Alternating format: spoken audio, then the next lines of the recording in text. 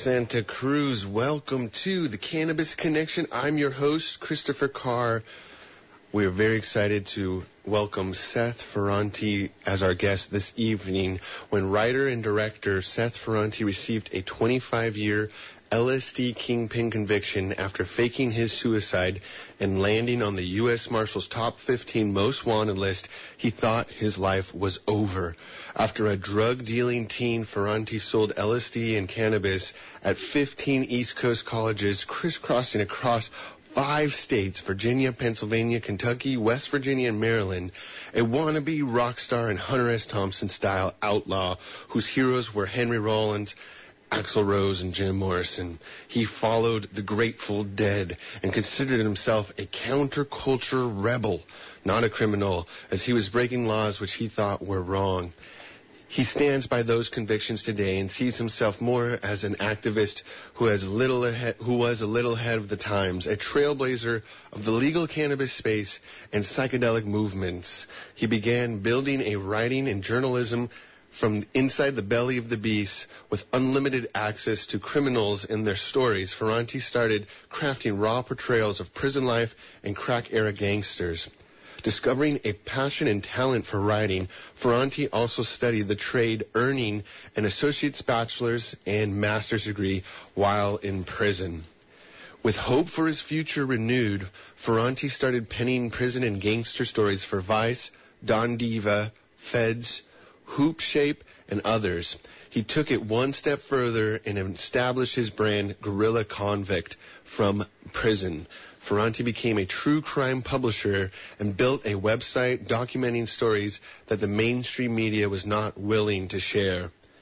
In February 2015, after serving 21 years, he was released from the Bureau of Prison to seek his fortune.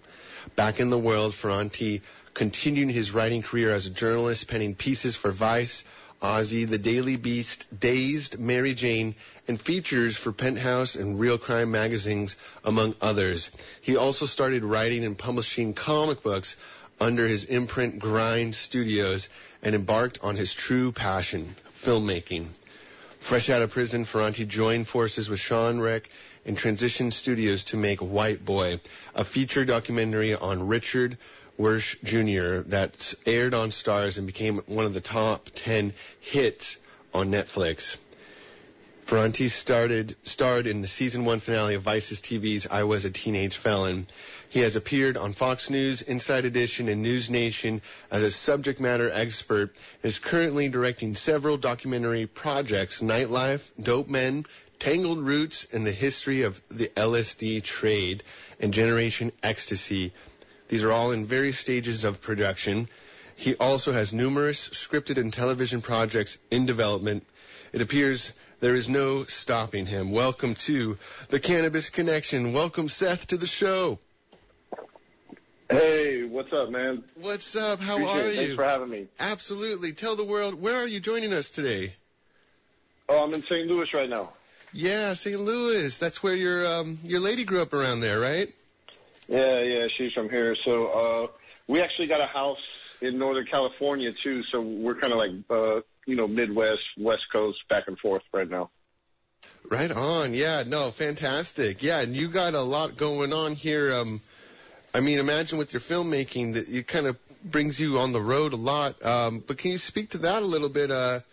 When you were growing up, did you ever have aspirations for filmmaking, or how did this pursuit, this creative part of you, really come to be? Yeah, I think when I was young, I always wanted to be more like a rock star, but then, I became a, outlaw, drug dealer, cannabis, psychedelic guy instead. And then, because of that, I went to prison for 21 years. So then, I got out, I'm in my 40s. I'm like, well, if you can't be a rock star, what's the next best thing? Film director. So. Quentin Tarantino is quite a rock star, and Guy Ritchie. Those are rock star filmmakers for sure. Yeah. Plus, I felt, in my 40s, I think the music game is a younger man's game. So, if you're going to become a rock star, you're going to become a rock star in your 20s. Yeah. Life on the road is hard. Even doing film, I imagine you're on the road quite a bit. Yeah, but I mean, film, that's something you can more mature into as, writer director. So I just felt more comfortable pursuing that when I got out. But also, to me, film is the next evolution as a writer. I started out kind of writing songs and poetry, and then I started doing, articles, and then I started doing features, and I started doing books, so kind of the next stage to me, as a writer is, when you move into film, you do screenplays, writing, producing, and directing. Scene, yeah, so crucial. Well, and that moving picture is worth 1,000 words. And one thing that I really love about your story that I think a lot of people in the community, the cannabis community, as a second generation grower, this distinction between outlaw and criminal, and this is certainly a part of the heroes I grew up reading with Henris and different the Kerouac and these kind of like coming of age stories, but you come to realize over time that the government doesn't necessarily have your back, and there's certain things with the war on drugs that weren't very righteous, even though we all know that what is legal can be so detrimental to the health of our society, i.e. tobacco and alcohol and sugar and caffeine. But can you speak about that distinction between outlaw and criminal and especially with cannabis, how that is been misinterpreted, especially with this war on drugs? Yeah, I've just always told people, despite doing 21 years in prison, I have never considered myself a criminal. I mean, never. I didn't carry a gun. I didn't have a criminal organization. I didn't intimidate people or, rob people or take stuff from people or, beat up people that owed me money if they couldn't pay. I didn't do none of this stuff. I always tell people, I was an outlaw because I broke laws that I thought were wrong.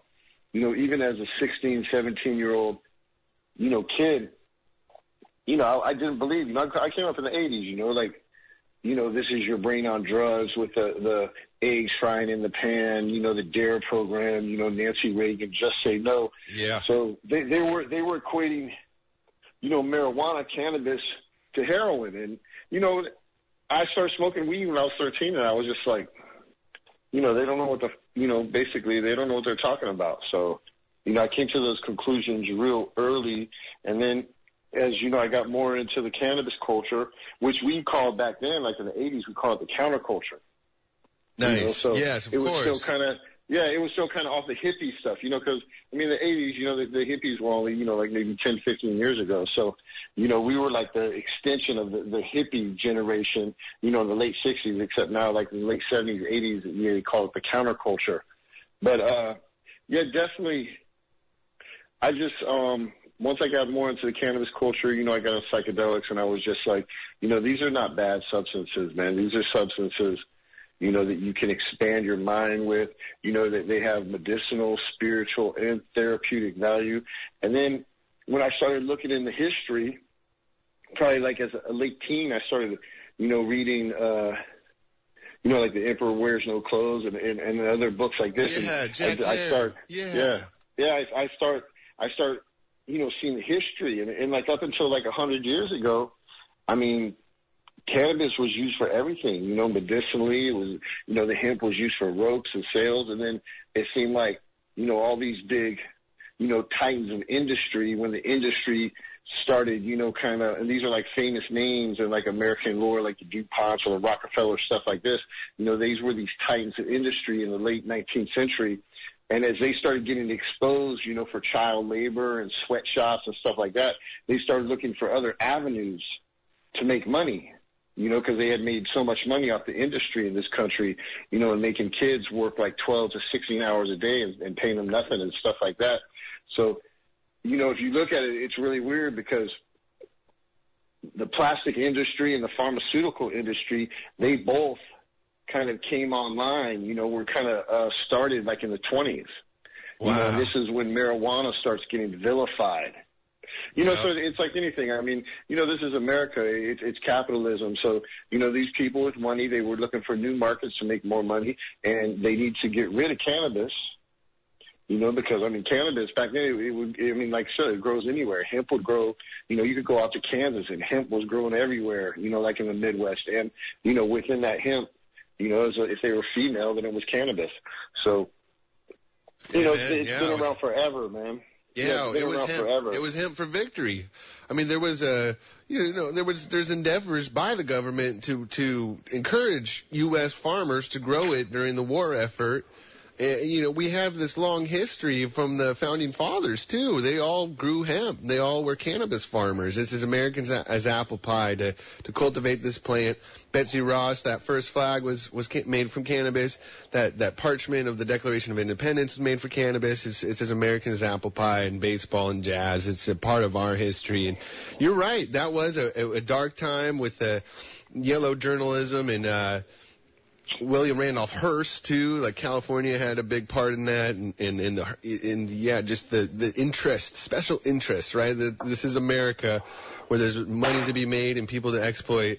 That's partially why the prohibition of alcohol is ending. So they needed a new war, and this is kind of the beginning of roots, the tangled roots of the war on drugs, which was very much a part of our story growing up. And that's a very interesting part of your story too. Well, can you speak to the Grateful Dead? Talk about, you know, counterculture. We have had so many great breeders on the show, growers, multi-generational families. Speak to the importance of a lot of these founding building block cultivars, the chem dogs, the original chronic and the kind bud. I mean, a lot of those things were cultivated and stewarded and shared and distributed through the Dead tour. Can you speak to the impact of the Grateful Dead and their music and the Shakedown Street and how that impacted you, your story and your upbringing?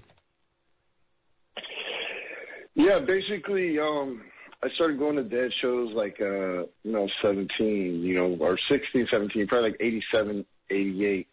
And, you know, I was already kind of, you know, dabbling, you know, locally, like in my high school with, you know, cannabis and LSD. And, you know, I was in Virginia, so I grew up in California. So, you know, I would get homies from San Francisco.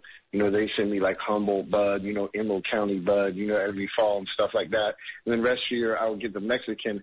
But I first started going to Dead shows because really I was trying to get like a solid LSD connect.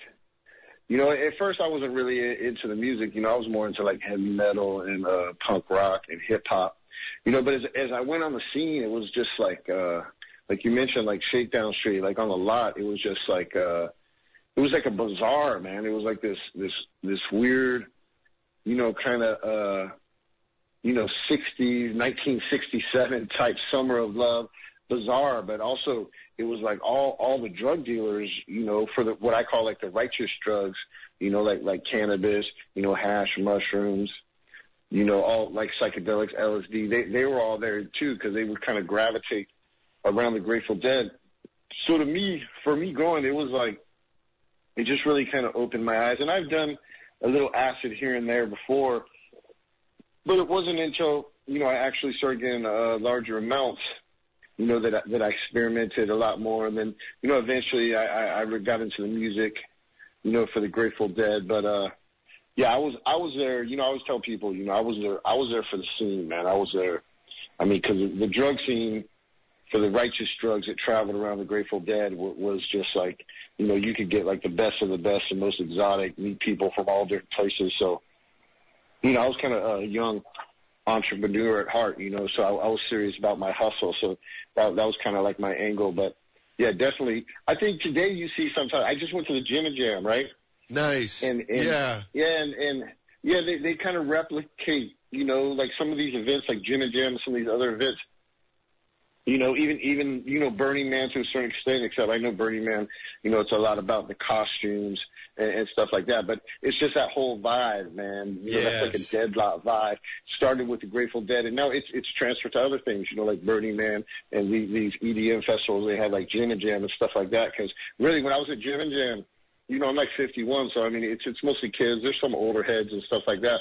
But, really, I felt like I was a dead lot walking around there. Nice. Same feeling, same vibe. Yeah, it's refreshing, and festival culture is still alive, and in some ways, it's the modern counterculture. It continues. It's the kids and the grandkids of of the original Back to the Landers and hippies, essentially.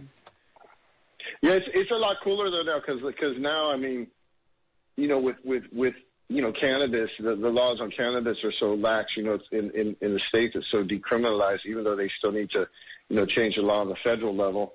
But, it was like dudes were vending, basically. Dudes were just vending, like, on the lot. They just had, like, jars of weed. You could just go up, sample different things. Say, let me get some of this. Yeah. And it's like all right out in the open. Nobody really cares, Yeah. So that's the one difference, because in the 80s, you had to go in the hotel room, or you had to go in the car, had to kind of go in the cut and kind of, keep that under wraps since, at that time, which is still unbelievable to think, in the mid 80s, they considered, weed to be the same as heroin. Yeah, ridiculous. Which still the federal government does, but. It's true. I mean, that's a big deal. Yeah. Yeah, a lot of the states have at least, come to sanity. Because really, man, for substances, like, I agree, like you were commenting earlier about, I mean, you got like nicotine, caffeine, sugar, THC, it's kind of like right there. You know what I'm saying? It's not, then you get to like badder stuff like alcohol, meth, coke, heroin, opiates. It's just like, so I don't even see, like, it's weird how some of these substances are legal and then some are illegal by the government. But a lot of times it just comes down to, like, what they can regulate and what they make money on. That's it. It's money. That's the thing, is just who knows who when things get rolled out. And in a lot of ways, the fact that the opiate epidemic, it's just synthetic legal heroin. It's synthetic legal street. I mean, that's what's so sad about this, and coming to terms with the current. The epidemic continues. We had this massive focus on COVID-19, but there are artistic endeavors. I commend, Michael Keaton just did a really powerful piece, the Dope Sick show, that kind of really illustrates how this legal, right, completely legal prescription drug opioid epidemic has decimated communities in Appalachia, all across America, and it continues today, and it's something that we still need to come to terms with. And one thing I've found, like, when you say righteous drug, working in the Prop 215 era prior to legalization in California, we worked with a lot of vets. The Santa Cruz Veterans Alliance was founded in a medical dispensary. It was like an AA group. They were like men's group talking about they were there for fellowship and camaraderie and support, but at the end of the meeting, you would get that bag, right? That bag of cannabis. And a lot of the Santa Cruz, we have such a big history in taking care of people, in the compassion era of Prop 215 and the history of Val Corral, Mike Corral, and Wham, and giving people free cannabis so that they can curb that combat cocktail of pills that they get in the VA, and those pills are some of the most evil substances known to man, yet they are illegal. They are legal substances, and that's what's so crazy. Yeah, it's all definitely money-based. I actually had a really close friend, like one of my best friends in St. Louis. He actually OD'd over the Christmas holidays. This is like, so sorry. Like he was working professional. You know what I'm saying? He was basically like a functioning addict. But, he had a brand new, year-old baby. Yeah. Oh, and no. Man, I'm so sorry to hear this. Yeah, man. Every day it's happening. It was tragic. Yeah, it was tragic. So, because I'd always heard, since I've been out these 7 years, you read about it or you hear about it. But this was like a dude, I talked to like 3 to 5 times a week, usually hung out with him twice a week. Family. When I was in town. Yeah, he was like the dude, like when we had to go to the airport, me and my wife, like he would drive us to the airport. Oh, man. You know what I'm saying? Yeah, so, that's special. Like you don't do that to everybody. Like a good loyal friend, man. Like a good loyal friend. I could ask for everything. And I had seen him like a week before, dude, and I'd even had like little battles with him, like looking through, taking his pills, making him give me the pills and going to throw them away. Yeah. And, Yeah, but he was just, and he kept telling me, you know, he was going to quit, but, you know, that's just crazy. And that goes back to, like, what I was talking about earlier, like 100 years ago. So 100 years ago, you know, the pharmaceutical companies and the plastic companies came online, you know, basically out of greed. And now, look, 100 years later, we got, you know, the highest, you know, death rates from opiates ever, and our oceans are full of plastic. So it's just like, no. Yeah. It's we reap what we sow, right? That's the thing.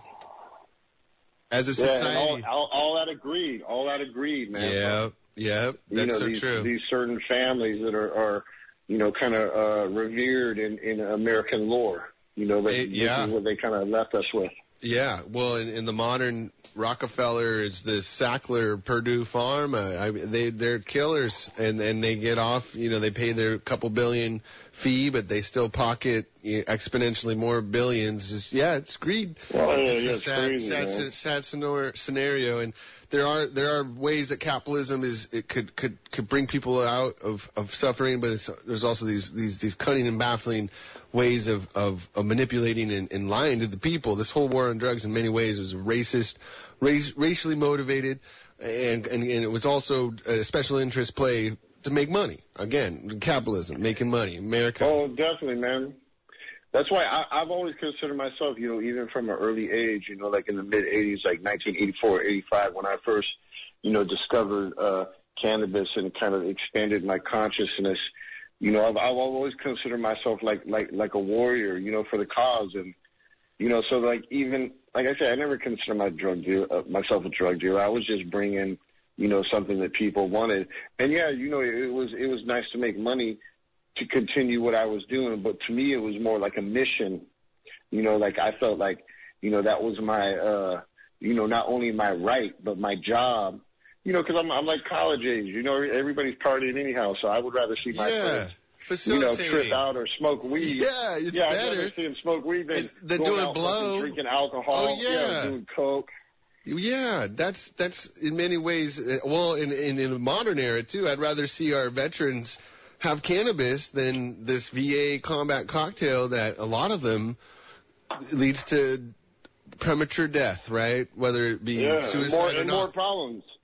More problems. Way more problems. I've never been a pill dude. Because you take those pills, then you just have to take more pills. Yeah, it's designed that way. I mean, that's how you make money. Because you see the people, the old people, they walk around, they got these bags. It's like, I know. What do you have, cases, like 20 prescriptions cases of? Like, cases. Just smoke some weed, man. Exactly. You don't take any of that. Yeah, smoke some weed, man. It can take care of everything for you. In many ways, too, we're looking at this. There's a shift happening, and this is really timely with your writings and your filmmaking, your storytelling, your creative endeavors are riding this wave of. There's a renaissance in the cannabis, drug policy reform, but also in psychedelics too, because I think, smoking cannabis and eating cannabis, you know, just bringing that into your life. The same could be said with fungi and adaptogens and, you know, different neurotropic mushrooms and just bringing in these things that kind of regulate your chemistry naturally and can be a prevention before you need the prescription. That's something that a lot of people need to consider. Yeah, no, definitely. And I see it too. I've always seen, like specifically like LSD, I've always seen LSD as a tool. And I've always seen it as a tool. Like if you take LSD, you know, and you know, it goes back to the set and settings because you got to have the right mindset. You got to be in the right place, you know, when you take it. But you can have these really profound experiences. And, you know, I believe just like, you know, a lot of my elders, you know, the people who were in the 60s, you know, the chemists and the people who started the underground LSD trade, you know, I've always felt like them because they always thought like, you know, if enough people, you know, took a hit of acid, you know, maybe we could achieve world peace. And I think that's even more important now, you know, with the world events we have happening right now. And, so that's like my thing. And what I'm trying to do with my films and my series, I want to show these histories, you know, like I got my project, The Psychedelic Revolution, you know, the secret history of the LSD trade. You know, we go all the way back. It's going to be 3 volumes. It's going to be a trilogy series, but each documentary is going to be like a standalone 75-minute feature doc. And it, you know, it goes all the way back to like, you know, Albert Hoffman, you know, into the, you know, Merry Pranksters, and kind of into the Dead and Owsley and more the chemists, and it starts looking at the, the whole trade until, like, when Timothy Leary became, like, the most dangerous man in the world in the late 60s, and was declared kind of public enemy number one. And then the volume 2 is going to go all into the war on drugs 80s, like in the 70s and 80s and 90s, and even 2000s, and tell the stories of a lot of the people, that served multiple decades in prison, men and women like me, due to the war on drugs, for what a lot of people, because most of especially the people, that follow the Dead, I mean, it's really the LSD is it's like a sacrament. It's a real spiritual thing for them. And the third volume of the film is actually going to come to right now. It's going to be called The Renaissance. The psychedelic revolution, Renaissance, is going to be part 3, and it's going to say, like, what's going on right now.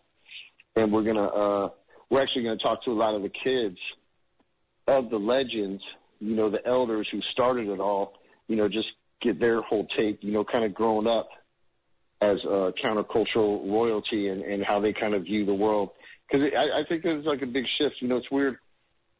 My dad is a 82-year-old ex-Marine who was a helicopter pilot in Vietnam. A baby boomer, but grew up, lived the American dream, was very successful and all that.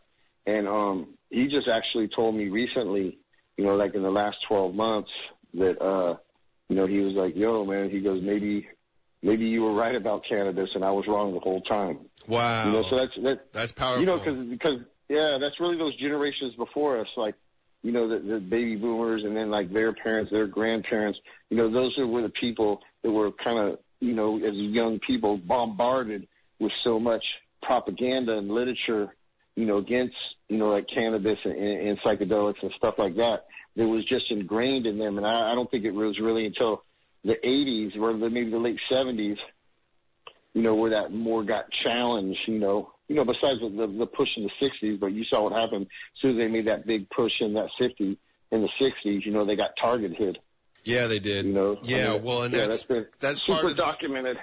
Well, and that was Nixon, too, did the scheduling. It wasn't quite there until Nixon really made that effort, and then it got worse, and then, of course, Reagan era, it got militarized and to the next level, especially with cannabis, with camp and the 90s, this is your era too, when you were very much part of that, a victim of it too, because in many ways, part of the war on drugs revealed the evil behind law enforcement. Not all, but some rose up the ranks by making cases, right? And it wasn't necessarily serving justice or fulfilling the creed of what they swore to do to serve society, protect and serve. It was more about elevating. It was ego-driven. It was this mechanism of these, like, 7 deadly sins, right? Of pride and greed and stature and prestige, and in many ways, some of those leaders in the judges at different places were came up at putting people away for nonviolent means due to the drug war. Yeah, because it wasn't about what was right or wrong. It was about them winning. And I can give you a perfect example about exactly what you're talking about, because I tell people this all the time. I say the same thing as you, maybe a little different. But if you look at Rudy Giuliani, everybody knows who Rudy Giuliani is. Yep. But he made his name taking John Gotti to trial and winning those cases. He was the one who came in and finally, because John Gotti beat a whole bunch of cases, and then Giuliani came in and he was the one that took Gotti down. So that's how he made his name. He elevated himself, and then, that's what, if you're a prosecutor, most prosecutors, how do you advance as a prosecutor? You become the head prosecutor, then you become a judge, or you become a politician. You know what I'm saying? So that's it. Then they lead our nation, right? They write the laws. I tell people all the time, it's not like law enforcement it's not like they're individually corrupt. There are some, a few bad apples here and there that are putting money in their pocket committing crimes. But most of them, they believe in what they're doing. And I would say, inherently, they're good American people upholding the values, which they stand for, whatever. But, at the same time, it's the way the system is set up. It's a system that's corrupt. The system, the system is obviously racist, but the system is also corrupt. So that's what I think, our whole criminal justice system, just the way people advance, because you don't advance because you're just. You advance because you win cases. So, it's all about winning or losing. It's not about what's right or wrong. That's why we have this whole big, war on drugs thing that hopefully, we're through, but who knows? We're at the end of it, I hope, but it seems like it's still around. It's it's unraveling, right? We're seeing it in local governments. That's the beautiful thing of a federal. We have this way of enabling, like the Gem and Jam, and here in Santa Cruz, we've always had very special privilege of challenging authority in a way where even the DA, for example, with Wham, they were growing illegally in 92 and then got caught again in 2002, and feds got involved, right? The DEA came, the boys jumped out of helicopters, there's automatic weapons pointing in boots on the back of sick patients, AIDS patients, quadriplegics, epileptics, right? But that's what happens is the laws can change on a local level. All politics are local in the end. And hopefully over time we can continue to wise up about what's really going on, and continue to civil disobedience and acts of civil disobedience that are very timely and deliberate and organized, right? That's the beautiful thing of a democracy is we're able to really speak out and change things. And it takes time, though. It's not an easy thing. We're still here, 2022, speaking about this prohibition of cannabis that in many ways roots are 100 years old almost, 80 plus years. And then the war on drugs is my whole lifetime, maybe beyond that. One thing that's very fascinating to me too is in many ways you had a similar with your writing once you, I'd love to hear a little bit about, for our audience, I don't know if everybody knows your story. It's a short show. I wish we had hours, and a lot of the things I did due diligence on were multiple-hour interviews. But can you speak a little bit to you're very prolific. You're relentless in your writing and your approach to your art and to your craft. And can you speak to how that began? And obviously part of that is your time in prison, and I would love to learn about that. And specifically, you were in prison at a very interesting time with the hip hop, right? You mentioned you were a big fan of hip hop. I grew up with 90s hip hop, that Tupac, Biggie era, especially a lot of the West Coast stuff. And a lot of those people were your peers. You were in those spaces with these people, and you wrote their stories. Up until that point, everyone had heard about John Gotti and heard about mob celebrities and Italian gangsters, but I think it's really important that you were bringing a voice to a very interesting part of history, especially in music history, hip hop specifically. Yeah, definitely. I was I went in the feds in '93, and it was kind of just, you kind of, express what I was going through because, there was like mafia dudes on the compound, so obviously I was interested, so I would tell my mom, like, order me these books, and back then it wasn't Amazon, but it might have been Barnes or Noble, so she'd give me the books and I'd read them. Then there was a lot of Colombian cartel dudes, and, I'd want more information about them, and she'd give me the books. And then, like around 95, after I'd been in 95, 96, after 2 or 3 years, hip hop, that was kind of like the gangster rap era, it started jumping off. And, I was like one of the white dudes in there. I used to play basketball. I'm real athletic. I played all sports inside, for basically the whole time I was in. So I might be like the only white boy, like running full court, with a bunch of black dudes, in the prison. Yeah. And I would go and I would listen to hip hop. Back then it was like, the MTV Raps. I don't know if BET was around in the mid-90s yet, but we would see these rap videos, right? And it'd be these guys from, New York or DC or Philly, and they would rap and they would start talking like about, the legends from their hood, like the street legends. And then I would hear like the inside stories. There might be somebody from New York, from Queens, and they just rapped about the Supreme Team. And so then the dude who's from New York, he might know these guys. He starts, telling stories about these dudes. And I was like amazed because they were like these really kind of, like a mafia, Billy the Kid type figures the way they told these stories and kind of romanticized it. And then, like, as an aside at the end, they'd be like, oh, yeah, that dude's, like, over on B Block. And I'd be like, what? Yeah.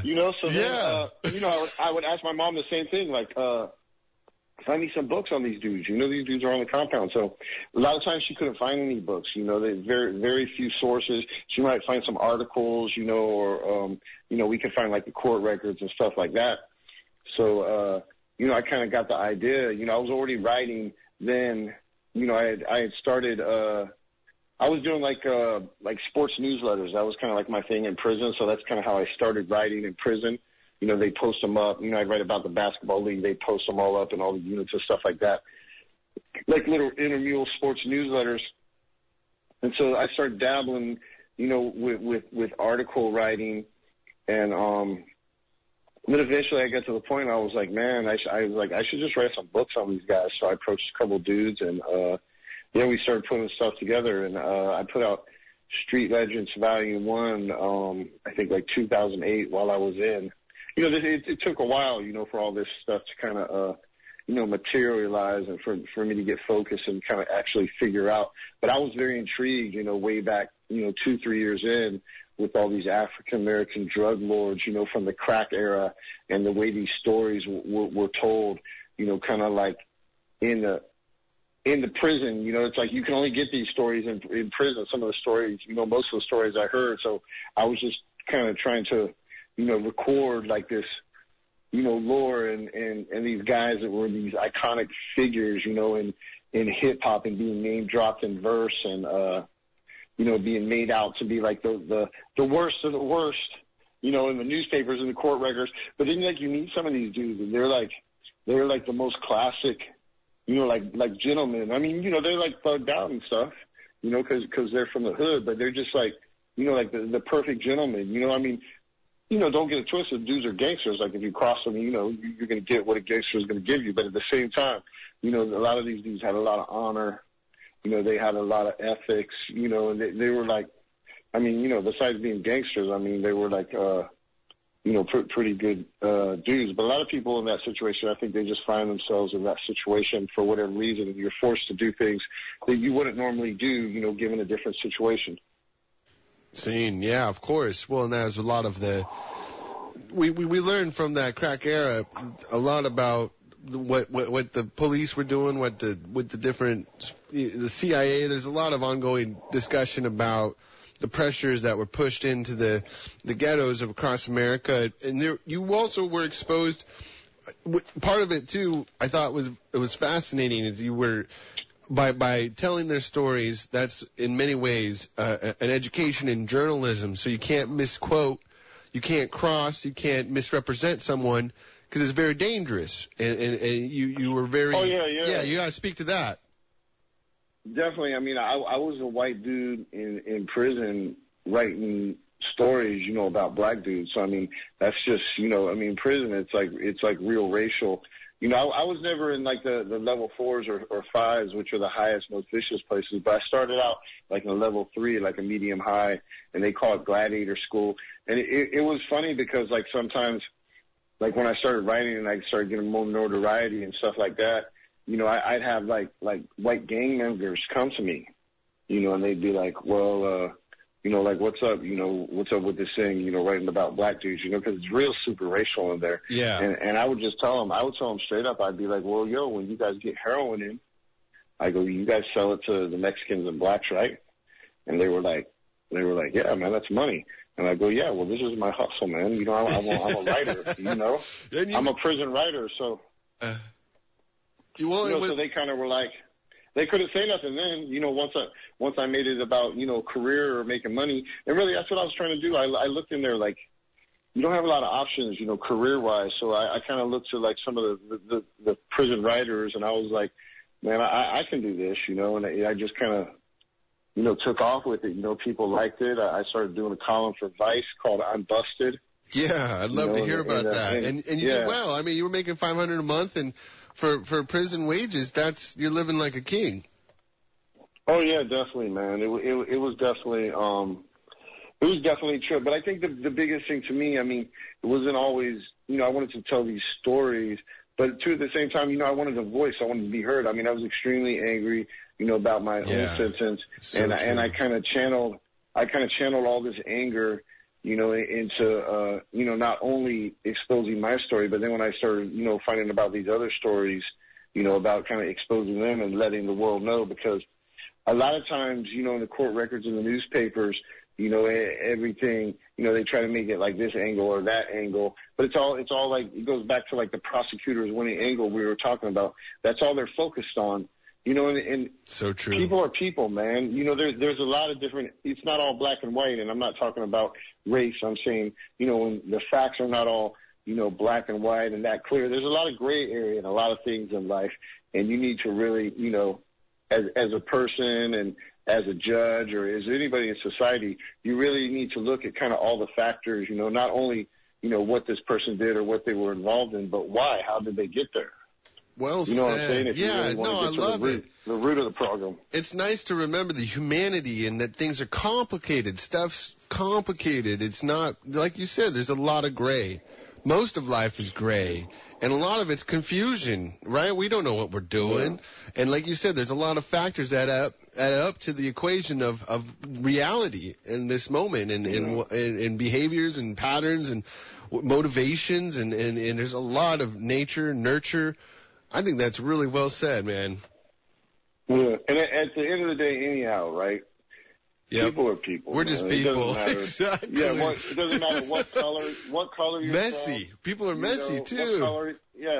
Doesn't matter what color you are, where you're from, what language you speak. I mean, people are people, man. And if you can relate to people on that human level and accept them as a human being, I mean, it's amazing, the friendships or, the drama that you can solve, or beast, even in prison, man. You know what I'm saying? It's a violent place, but that was kind of my role. I was kind of like a diplomat.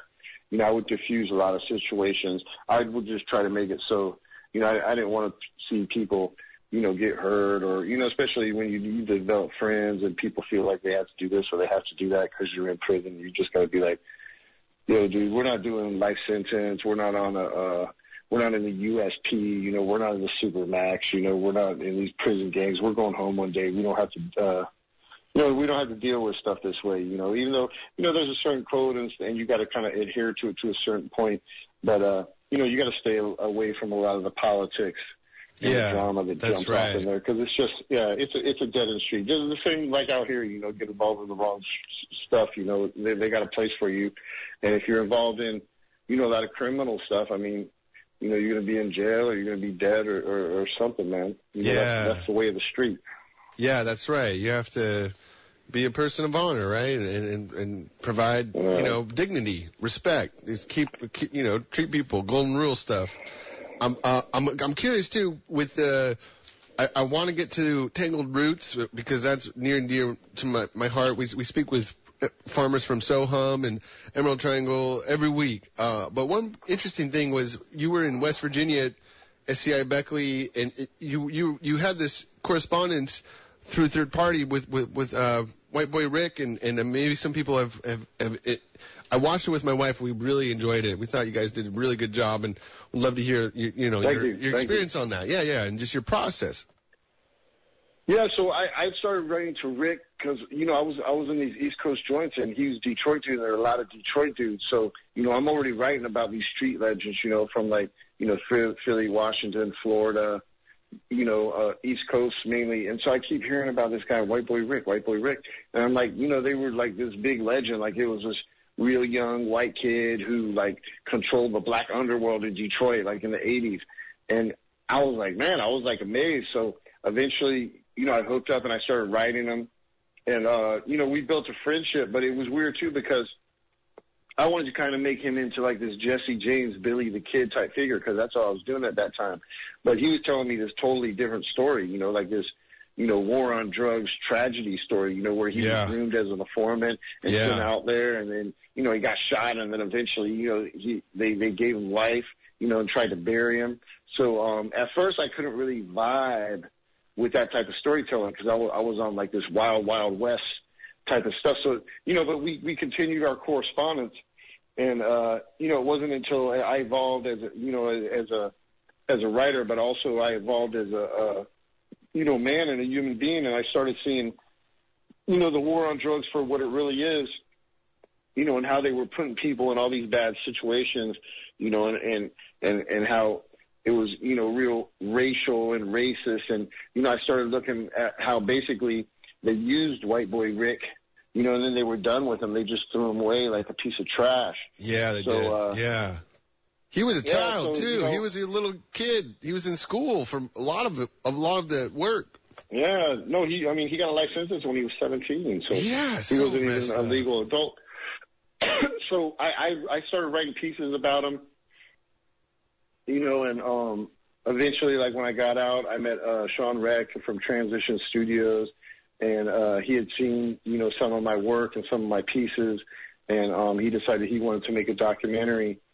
And that's what I did. I started working on that doc. He took me as a partner, and he kind of mentored me in documentary filmmaking. Nice. Yeah, I thought that was it's a nice. It was not only was it a well done doc, but it's a nice commentary on the war on drugs, because to this day it's still an ongoing struggle to try to educate a lot of people that were indoctrinated in that era. And in like what you're saying about your dad too. I mean, growing up as a military brat, that's a big shift, and it's a big thing. And these stories are really what bring it home and hit the heartstrings of humanity and all of us, and that sense of compassion and community empathy is so relevant and needed today. It's a tough time, and we need each other, and we need these stories, and that does resonate. And kind of, it's a hard segue, but it's a real segue for the growers of California. There was an era in many years where a lot of these back to the landers that just went north from the cities of all over Southern California, the Bay Area, to these communities in Northern California to take care of the earth, to put their heart and soul into something that they thought was really righteous, which was the land, the community. But there was also people there logging and just there by default. Generations grew up in these areas of Southern Humboldt and Northern Mendocino, of course Trinity and all these other communities. I grew up in Gold Country, so it's not only just the Emerald Triangle. This is all over the Sierra Nevadas, all the mountains, all the Northern California kind of state of Jefferson zone. But they used to San Juan Ridge. That's right. Santa Ana, Santa Lucia, Big Sur growers. But we need to think about how 60% of the whole nation was coming, all of their cannabis was coming from California.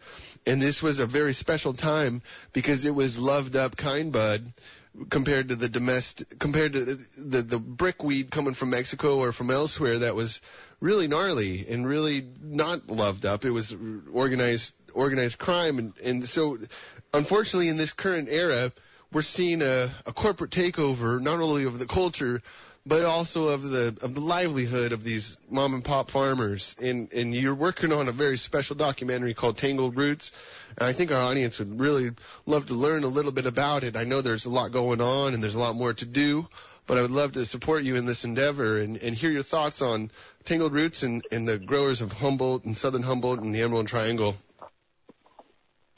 Yeah, so how Tangled Roots, how this came about, it was a couple of years ago, maybe like 3 years ago. I was doing stuff for Vice, and Flo Kana had like the big event. I think it's kind of gone into lore now. They had like Snoop Dogg come, and it was like this real big event. And so they flew me out, because they were hoping that I would write a piece about Flo Kana for Vice. And they had like different farmers, from Humboldt and the Emerald Triangle that they were working with, and they brought in all these small farmers. And I met them, and I met this one guy, John Caselli, who actually he had a 10-year sentence, for growing, and he did like 8.5 years, and he got John's out. Great. Huckleberry Hill, yeah. Yeah, so he kind of, first off, dude had like a bandolier, and he had like, instead of bullets, he had like joints in every one, like pre-roll. You made an impact. So first off, I met him, and he's just like, he's like, here, take another one, take another one. It was all like stuff that he grew. And so, we were smoking and he was just like giving me these big, joints to smoke. And, he was telling me, his story. He told me about Huckleberry Hill Farms, told me about his mom, how he learned to grow from his mom, told me how he went to prison and his whole community supported him and stuff like that. And now he had like a legal farm. He had a legal farm, Huckleberry Hill Farms. He was growing, cannabis for Willie Nelson. Yeah. And I was like, to me, because I'd known about Humboldt ever since like the mid 80s when I first started smoking weed down in Southern California. I started hearing about Humboldt. And, everybody knew that was like the kind bud, because like you said, it was the brick swag, which was basically garbage that we were smoking. Yeah. And so when I met John, I was like, man, like you got everything, like, dude, like you're living the dream, like everything, I thought everything was just like booming for him. Like it couldn't be more perfect. And, after that event, we exchanged numbers because I was interested in maybe doing a feature or doing a story about him. And, we were talking about maybe Penthouse or Vice or something.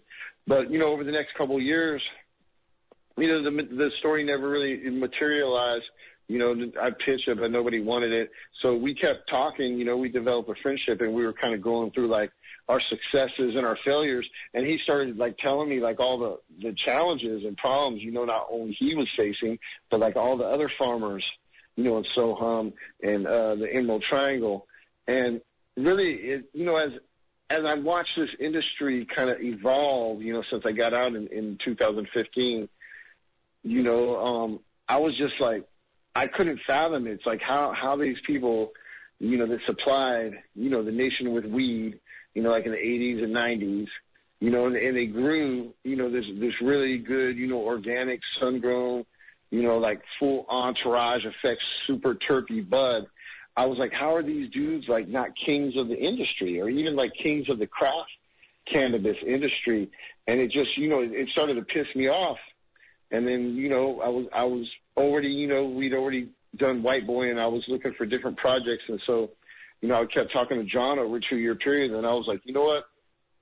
I was like, man, if I can get some money, I go, man, we're going to do a doc. We're going to do a doc on, talk about, Soham, give the history, like all the way from the back to the landers, to the helicopter era and war on drugs era in the 80s, all the way to the, the Prop 215, the medical area, and then all the way into the Prop 64 and the legalization. And so basically John, man, just kind of, we talked about it and he just like, he opened the door of Southern Humboldt to me and I went in. And it was amazing. It's so great, Seth. Seth, we're at the last minute. I don't want you to get cut off. I know we will get cut off in about 50 seconds, and I want you to have the last word. But before we do that, I just want to say thank you so much. I think this is an ongoing conversation, and we're here to support you in that endeavor. John's come on the show. A lot of those growers in Soham have been on the show. They're all family. We're all family in this, and so we appreciate you and what you're doing. And I want to make sure we got 30 seconds. I want you to have the last word. So thank you again, Seth. Yeah, just man, I got all this stuff. I got like teasers on my YouTube channel, other Seth Ferranti. I'm on social media, at Seth Ferranti. My website's GorillaConvict.com. That has, you can click the links for the different film projects. I got, I'm producing now, and I'm gonna be in San Fran, man, on Bicycle Day. I'm actually doing a panel with Hamilton Morris, Leonard Picard, Ronnie Stanley, Mark McCloud, Tim Tyler. Yeah, for my LSD.